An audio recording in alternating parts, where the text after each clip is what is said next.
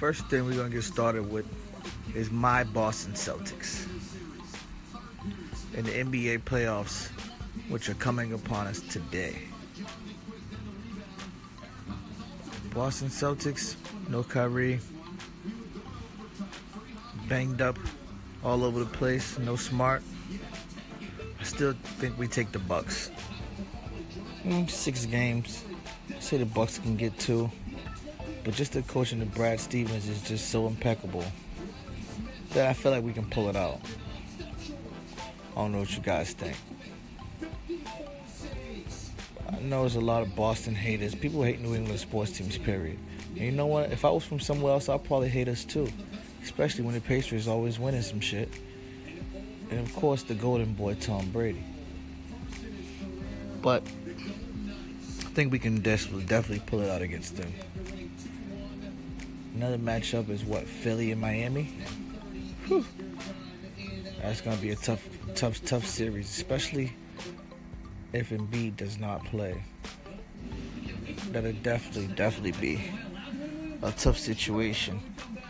I got that one going 7 games. Eric Spoelstra, awesome coach. Dwayne Wade, definitely probably going 7.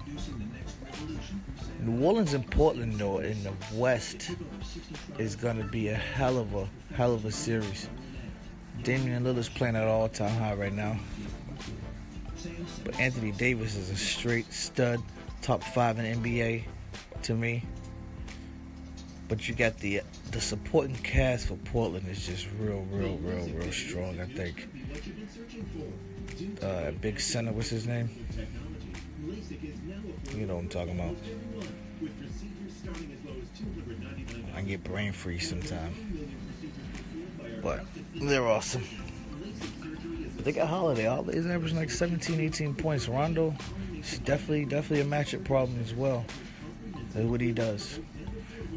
We got LeBron in Cleveland against Indiana. I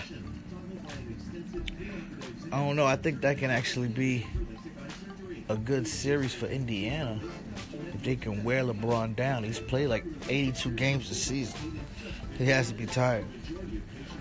So I think they can work him down. I do not see Cleveland in the finals this year.